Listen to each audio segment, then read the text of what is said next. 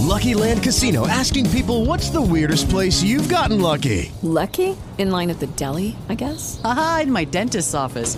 More than once, actually. Do I have to say? Yes, you do. In the car before my kids' PTA meeting. Really? Yes. Excuse me, what's the weirdest place you've gotten lucky? I never win and tell. Well, there you have it. You can get lucky anywhere, playing at LuckyLandSlots.com. Play for free right now. Are you feeling lucky? No purchase necessary. Void where prohibited by law. 18 plus. Terms and conditions apply. See website for details. It is Ryan here, and I have a question for you. What do you do when you win? Like, are you a fist pumper, a woohooer, a hand clapper, a high fiver? I kind of like the high five, but if you want to hone in on those winning moves, check out Chumba Casino. At ChumbaCasino.com, choose from hundreds of social casino-style games for your chance to redeem serious cash prizes. There are new game releases weekly, plus free daily bonuses, so don't wait. Start having the most fun ever at ChumbaCasino.com. No purchase necessary. VGW. Void where prohibited by law. See terms and conditions. 18 plus.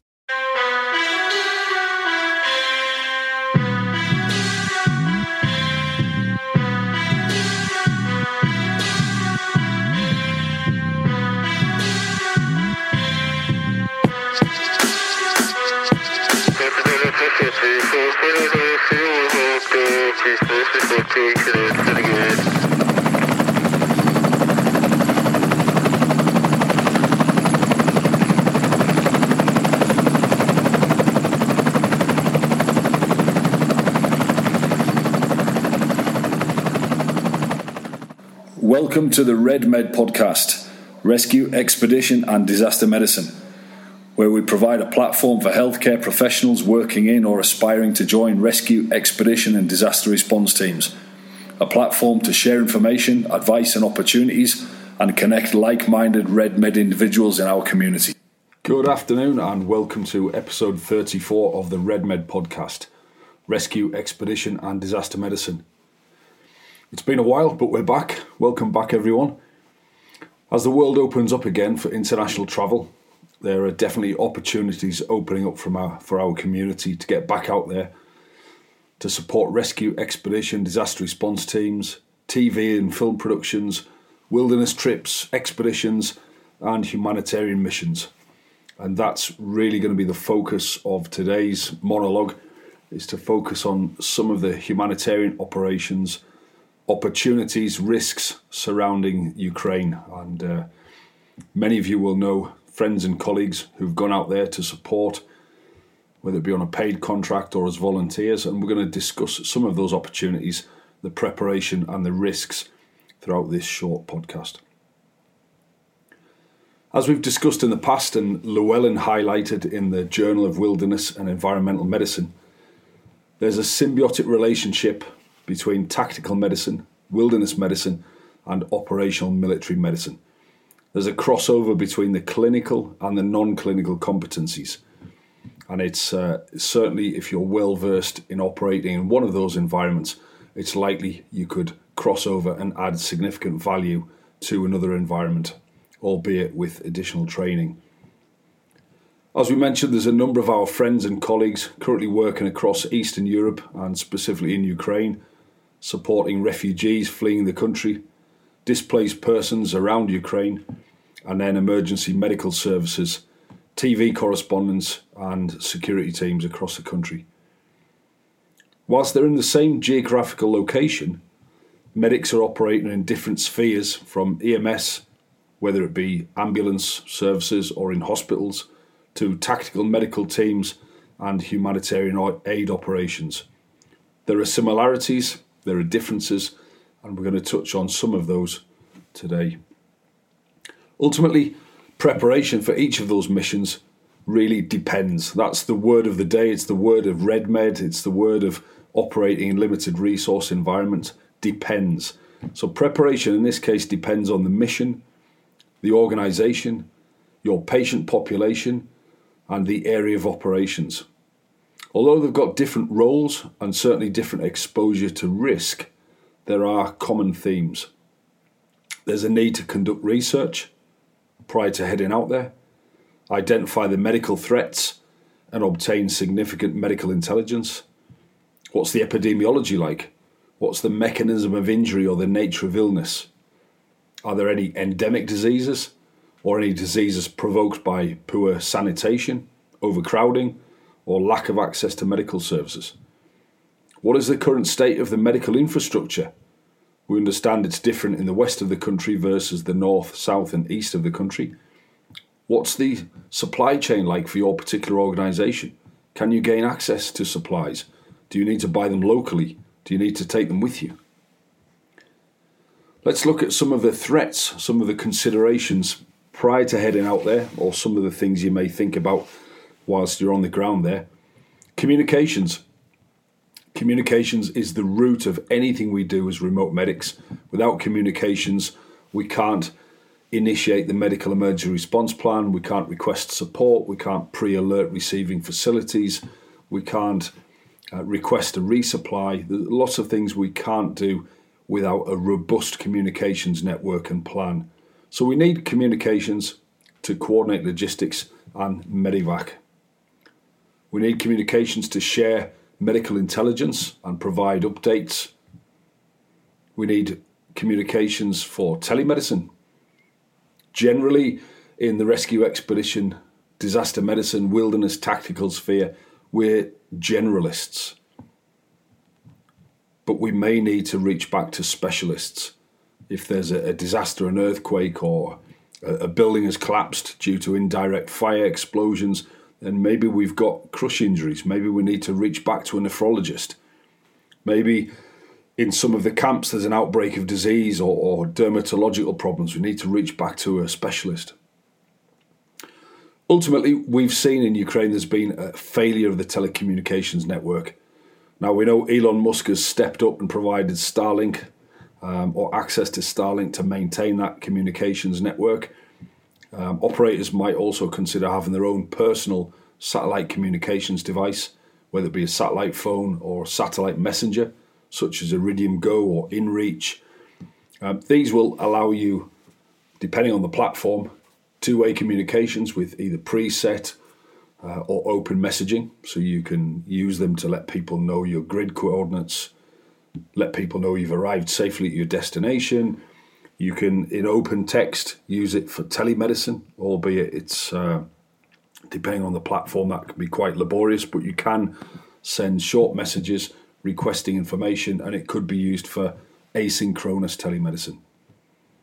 We could also use satellite phones for synchronous telemedicine, but ultimately these satellite messenger platforms, whether they're used for email, messages, two-way messages, SOS function, tracking, navigation, if it's your first time using these devices, please check with the provider or the manufacturer, because many of them, to have that SOS function, the tracking, the two-way messaging capability enabled, you need to sign up for a monthly or an annual subscription and registration.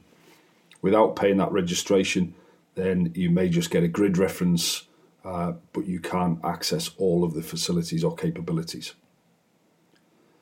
Self-sufficiency. If you're deploying with a well-established, large international organisation, an NGO, a humanitarian aid organisation, the likelihood is that they will take care of everything from paperwork, permissions, to travel, security, food, water, accommodation, etc. But we know from experience there are a lot of people travelling from around the world, turning up in Poland, trying to cross the border and getting into Ukraine as individuals, trying to find where they can lend a hand, how they can access organisations, whether it be ambulance services, whether it be refugee camps, whether it be frontline support. People are turning up on their own dime with the best intentions in the world. And we've seen this following the Haiti disaster in 2010. There were high rates of medical tourism. Whilst people had the best intentions in the world to go and help people, they weren't self-sufficient, and they became a drain on the resources of the affected population, tapping into their resources for food, water, clothing, communications, transport, and in some cases the medical reserves. So the key is, as we've always spoken about on this podcast, be self-sufficient, at least for the first 10 days while you can hit the ground, make contacts and get yourself to the right place. But please don't turn up and be a drain on the affected population's resources. So consider how you're going to access food and water, clothing. As the season changes from winter to spring, have you got the right clothing to operate, to survive, thrive and operate in that environment? Have you got the right equipment? Depends on the role. Depends if you're going to be supporting frontline services, doing inter-facility transport, emergency support, working in refugee camps, etc. Will equipment be supplied? How are you going to get there? What's the transport system like? Have you got the right permissions to get into the country with the vehicle, to move around? How do you get fuel? Security risks. This is a huge one at the moment. We're not talking about a humanitarian operation in Africa or in Afghanistan. We're talking about a humanitarian operation during full-scale war. There are huge risks to all of our community, and the Humanitarian Outcomes Aid Workers Security Database highlighted that between 2008 and 2018, 131 humanitarian workers were killed around the world. These statistics include terrorist attacks from Asia and Afghanistan all the way through to Africa, and it should be remembered that in addition to those 131 killed, that many more were injured or kidnapped. The statistics include attacks on national and international NGOs, the Red Cross and United Nations staff. So whether these people were sadly in the wrong place at the wrong time, caught in indiscriminate attacks, or were directly targeted, it's clear that humanitarian actors are sadly not exempt from violent attacks, and Ukraine is no different. So whilst each theatre of operations is unique, there are some generic threats and considerations that might pose a risk to humanitarians, and these are just a few things to give us food for thought. Road traffic accidents. Given the quality of the roads, potholes, strikes from indirect fire, mortars and rockets leaving craters or cracks in the road surface, panic, increased volume of traffic, there is always an increased risk of a road traffic accident or motor vehicle collision, and therefore consider wearing your seatbelt. Make sure your vehicle's in good operating order, the brakes work, the tyres are correctly inflated, it's in good mechanical state, and just watch your speed. Keep the speed down, because that's the biggest contributor to accidents. Landmines. Landmines are often deployed around international borders, defensive lines, or are often laid prior to a hasty retreat to protect the retreating forces' flank or rear flank. So landmines we know have been laid by the Russian forces, and please do your homework. Please look into and tap into local in-country resources and find out what mines are being used. What do they look like? How are they buried? How are they marked? They're different throughout the world, whether it be plastic contained in a plastic container, metal container, wooden box. Some of them are literally the size of your hand, others are much bigger. So you need to understand and be able to recognise what these threats look like as they're either formally laid in minefields or indiscriminately laid in panic. And they could be on balconies, they could be on the roads, they could be on footpaths in fields. We know that 10 years after the war in Bosnia, the amount of mines laid around that country was just incredible. You could hear explosions echoing around the Sarajevo Valley as people were going out to put out their washing or to mow the lawn. You know, the mines were placed in the most unusual places and often not found for years. Then we've got ERW, formerly known as UXO, explosive remnants of war. We've seen large bombs, missiles, cluster bombs have landed around urban areas, highly populated areas, and they haven't exploded.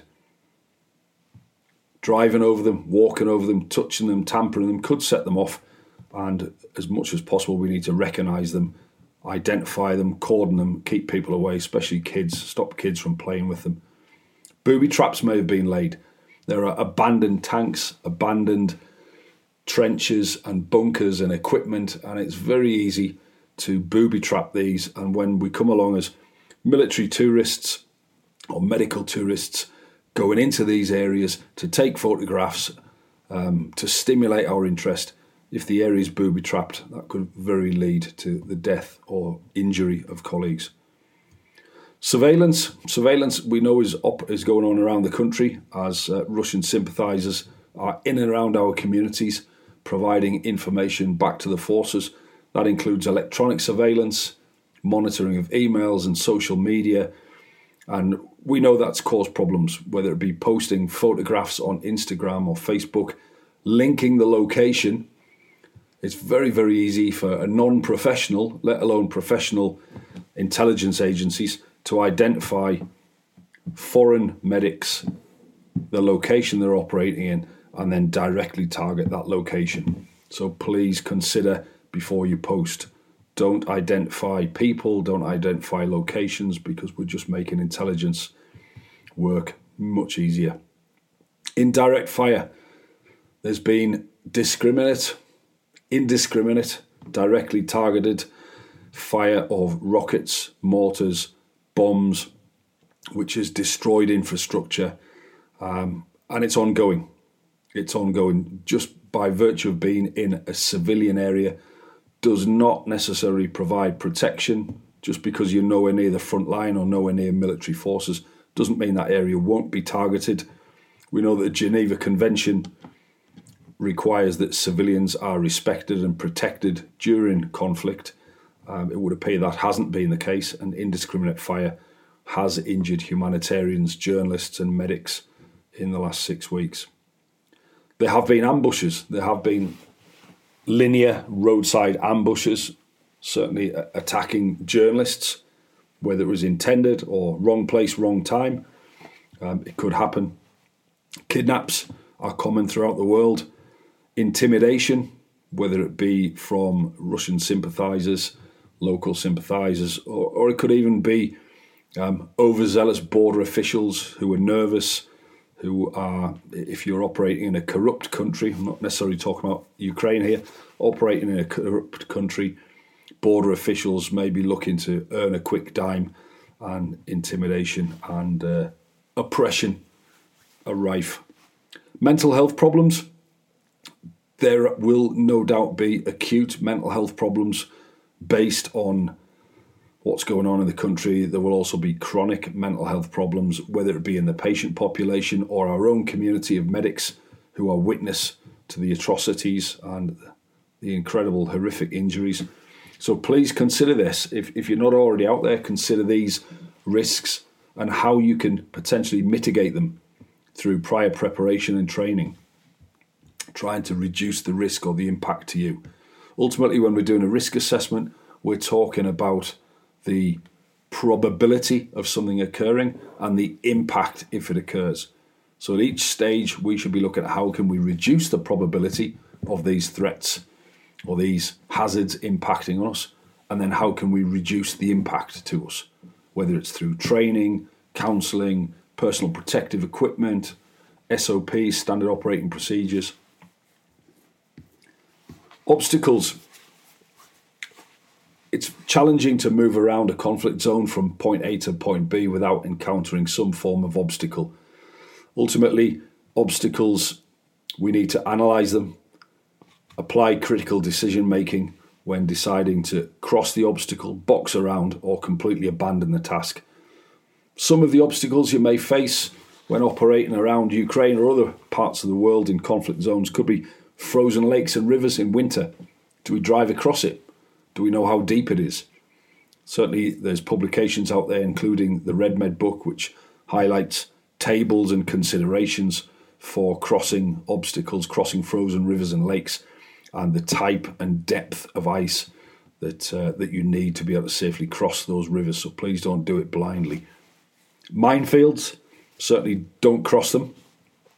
We should be looking for evidence of how minefields are marked, looking for paraphernalia, looking for parts and components of mines, and ultimately, if you identify any of those, local knowledge is key. Understand how they were laid, when they were laid, what the extent and borders are, and if in doubt, without professional support and in-depth local knowledge, abandon the task and follow the safe route out that you took in. Retrace your steps. Crossing rivers, whether it be on foot or in vehicles, comes with its own challenges and hazards, so understand the different techniques and tactics for crossing rivers, whether it be on foot or in vehicle, and don't do it if you're not trained. Ultimately, it would be very easy to get trapped in a fast-flowing river in winter and have that vehicle roll over and submerge. Think about when you're crossing open ground where snipers operate. Snipers have been employed by Russian forces in the Ukraine and have targeted people who are not covered or not concealed, if you like. Consider areas that are under surveillance.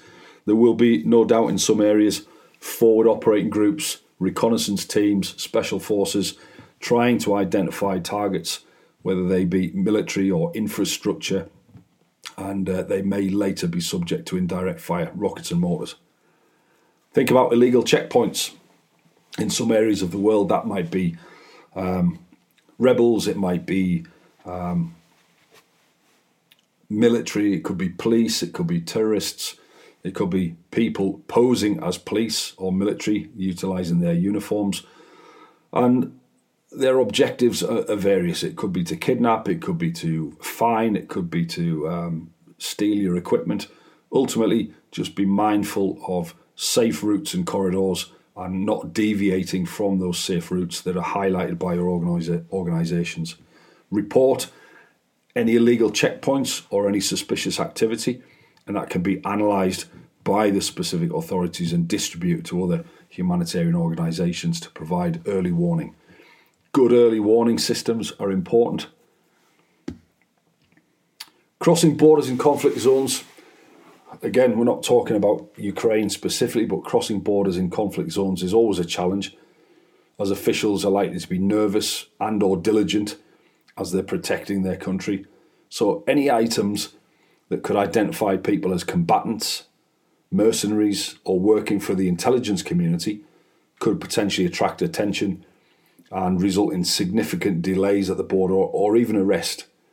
So speak to your agency, speak to your organisation, and consider how you might cross the border with GPS units, cameras, satellite phones, messengers, body armour, helmets.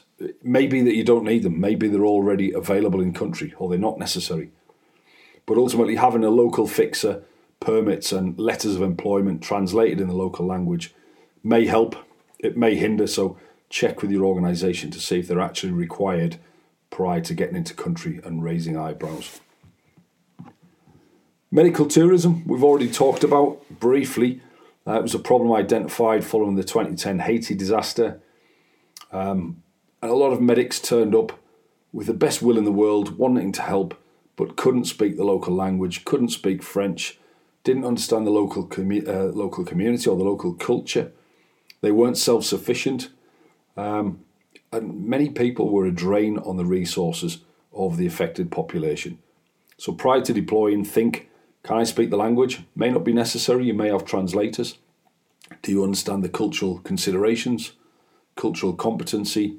Are you self-sufficient, at least until you cross the border and arrive at your location's headquarters? And can you add value? Have you got the skills, knowledge, equipment to add value rather than be a drain on the resources? Operating in areas with limited resources. This is prior to heading out. Understand the mission and plan accordingly. We've seen numerous organisations raising funds and trying to direct supplies into the Ukraine. If you're involved in that, consider how you'll receive and how you will monitor the quality of the donations and how they're distributed. Ideally, they should all go to a central distribution point, and that central distribution point will be aware of the needs, the geographical span of where each type of equipment or medication is required, and will distribute them in line with the priorities in the country at the time. A fragmented approach really doesn't help anybody. You get the wrong type of equipment going to the wrong place at the wrong time. So centralised communication between the NGOs is going on, and if you're operating as an individual or a small company, try and tap in or link up with some of the larger, well-established organisations.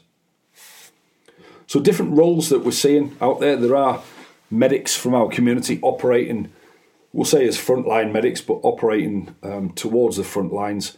These kind of medics might require specific tactical training, and the IBSC, International Board of Specialty Certifications, Certified Tactical Paramedic is a useful baseline for a recruiting benchmark, demonstrating medics have got an understanding of both advanced and critical care concepts, CBRN, incapacitants, medical planning, medical intelligence, and ultimately the ability to integrate and operate with tactical teams.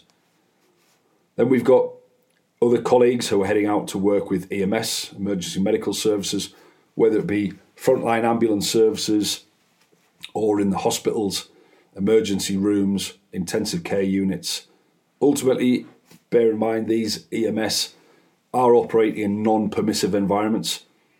Perhaps to the west of the country, the threats are different, but certainly on the front lines to the east and southeast of the country, they are non-permissive environments. They may be subject to roadblocks, to highly stressed environments, and they may be subject to indirect fire, mortars, rockets, etc. So you need to have a good understanding of the threats, consider scene safety, and then thinking about the mechanism of injury, pre-hospital trauma, life support training, tactical emergency casualty care training might be ideal to help you consider scene safety and then deal with major multi-system trauma. Humanitarians and medics working with humanitarian aid organisations may be operating out of impromptu camps, may need such skills as water treatment or paediatric and geriatric patient assessment, primary care, mental health first aid. It's not all about the immediate trauma. Remember, a lot of displaced persons and refugees were perfectly healthy at the point that they initiated their evacuation, but then as things like malnutrition, reduced access to healthcare, the ongoing stress and the mental health issues compound their situation, we may see an exacerbation of primary care needs or pre-existing conditions. I'm not going to mention too many organisations on here just because of operational security, but one of them that is in the news regularly and is happy to promote that is MSF. I'm not going to try and say it in French, but Doctors Without Borders, Médecins Sans Frontières, are supporting supply chains, preparing for mass casualty incidents, and conducting patient evacuations from country. They're currently operating a train or a medicalised train to evacuate patients from overloaded hospitals in high-risk areas and moving them to safer areas where the hospitals still have more capability and capacity. Ultimately, each task and geographical location is going to present with different challenges, different epidemiology and patterns of injury.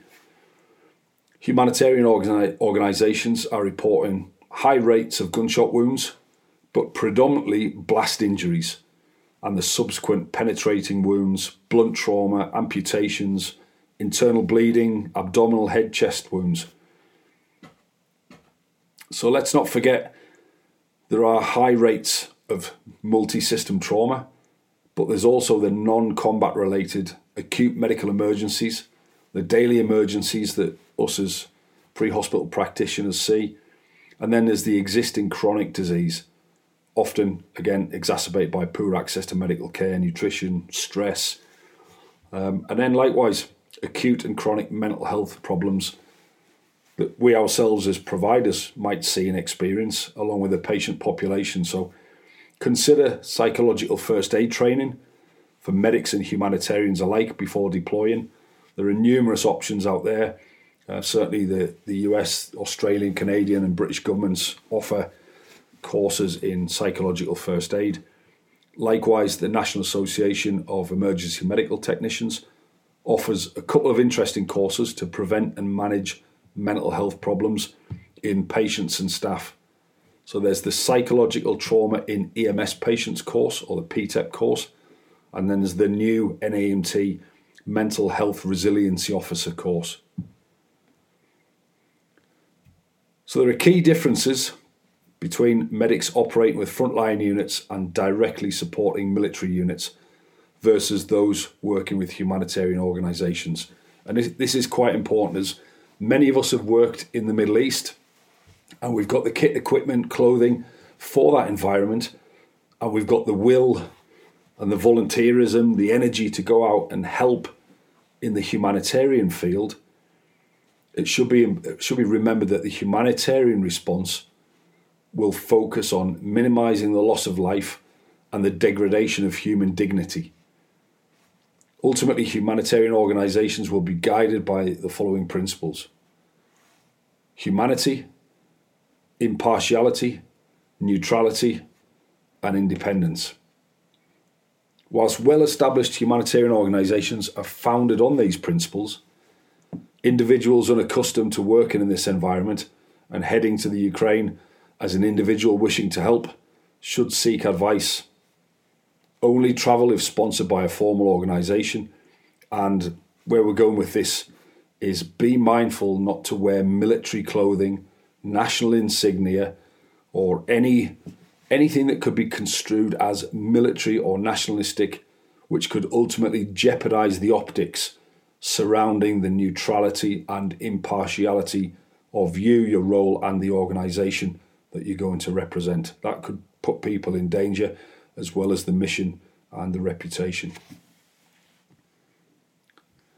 So ultimately, living, moving around and operating, or as I say, survive, thrive and operate in a conflict zone, takes a very special kind of person, but also requires baseline clinical and non-clinical competencies. Things like HEAT courses, hostile environment awareness training courses, The REDMED course. You need to prepare things like insurance. Does your insurance include medical? Does it include Medivac? Does it include repatriation? Consider things like global rescue insurance that provides security consultancy, rescue, evacuation from conflict zones or from hazardous zones. How are you going to get out of country if your insurance doesn't cover it?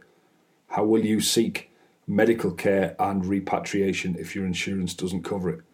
Perhaps your organisation will provide the initial point of care, but what happens after that? Have you got up-to-date paperwork? Have you got up-to-date credentials to be able to work for these organisations and provide the best possible evidence-based care? Do you need a visa? If you turn up at the border between Poland and Ukraine and find that you can't get into the country because you don't have a visa, perhaps you'll end up spending numerous days in the area and becoming a drain on the resources of the affected population. Other training that might be useful could include NIMS, National Incident Management System, Major Incident Medical Management and Support training, ICS training, Incident Command System, CBRN, Chemical, Biological, Radiological, Nuclear and Explosives training to understand the threats and potential mechanism of injury of some of the patients you might need to deal with, as well as the protective measures, the equipment, distance, time, decontamination, all of the kind of things you might need to keep you and your team safe. Due diligence regarding the company you're going to work for, your role, transport, how do you get there, what are the expectations when you arrive, are you going to be working in an ambulance or a refugee camp dealing with primary care, or are you expected to work in a critical care or an intensive care unit? Are your skills and knowledge up to date? Language skills. Challenging to learn a Slavic language at the best of times, let alone in short time. But, a couple of words, a couple of phrases can certainly help to break down barriers, establish a rapport, calm your patient down just in time for your interpreter to arrive and glean more information so you can complete a full, diligent patient assessment.